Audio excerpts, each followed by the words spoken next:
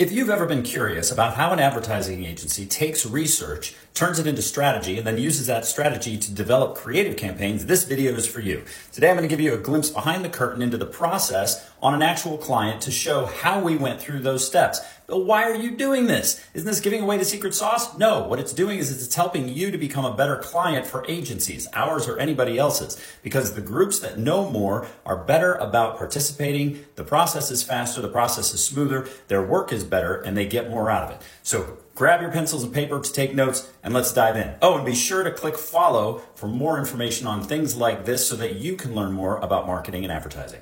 And here's our brand, Salt Tequila by Splash Beverage, which comes in 3 flavors. That's right, I said flavors: citrus, berry, and salted chocolate. And if you find yourself wrinkling up your nose at the idea of a flavored tequila, guess what? You're not alone. And despite the fact that this is actually a really good tasting drink, that perception that flavored tequila would not be a good experience is exactly what Salt needed to overcome with American consumers. And so our challenge was to get consumers to try a flavored tequila. Now, here's the funny thing about American consumers. American consumers don't have a problem with flavored spirits. In fact, down at the bottom here, Absolute's line, and this is just a few of them, including citron, mandarin, and lime, are bought every day. Consumers consume this as a regular part of their drinking regimen, and they don't think twice about it.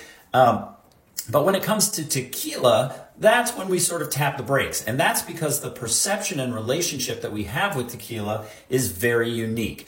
Culturally speaking, the margarita is the most popular cocktail in the United States, and in part because Americans love that combination of salt, lime, and tequila. That's pretty much a staple bedrock in our diet in the United States. But tequila has a hard-earned reputation as the spirit that gives you a terrible hangover. In fact, when surveyed, Americans rank tequila as the cause of the worst hangover in their life. So while they love margaritas and they enjoy them from time to time, the way they perceive them is that this is a one-way path to a horrible hangover. And so consumers believe that tequila belongs in just one of 3 categories. Category number 1, a shot glass. This is how a lot of us were introduced to the product, typically in our 20s or in college, where we had shooters of tequila, and that left an indelible mark. Of course, the margarita, which we're all familiar with, is the second place that it sits in consumers' minds. And the third and most devastating is on the I'm never going to drink it again list, which is as a result of having imbibed a time or two too many. As we continue looking at consumer truths, though, we find some interesting things. People who drink tequila are motivated to let their hair down and have fun. This is a party and a special occasion drink in the minds of most consumers.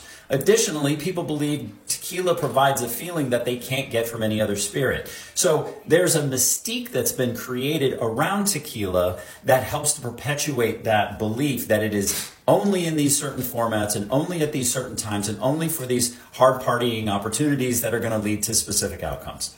So the enemy that we have to overcome on behalf of the brand is skepticism. That's the big thing standing in our way. And that means that our opportunity is to turn that skepticism into curiosity. This led to a huge opportunity because guess what? No matter how heartfelt or rooted an idea is in our head, there's something that can't be denied. Every once in a while, a new idea or experience makes us rethink existing beliefs. And when that happens, it can be profound. And that's exactly what we had to trigger for the Salt Tequila brand. Because what we found was that when people put aside their beliefs and tried it, they overwhelmingly liked the product. We just had to give them a reason to stop and think about it. And that's exactly what we did with the brand. So the brand concept was, flavored tequila is actually pretty good. And if that's true, what else was I wrong about? And this was the foundation for the entire campaign. And here's how we brought it together. So in terms of a print execution or an outdoor execution, I was wrong about flavored tequila like I was wrong about sending that rant message about my boss to my boss. What else was I wrong about? Or I was wrong about flavored tequila like I was wrong about thinking I had deleted my browser history. What else was I wrong about? Or I was wrong about flavored tequila like I was wrong about the way I've been pronouncing croissant. These are just nice, consumer-friendly ways that we can all relate to about realizing, hey, I might have an opinion about something, but that doesn't mean that it's the final opinion about something.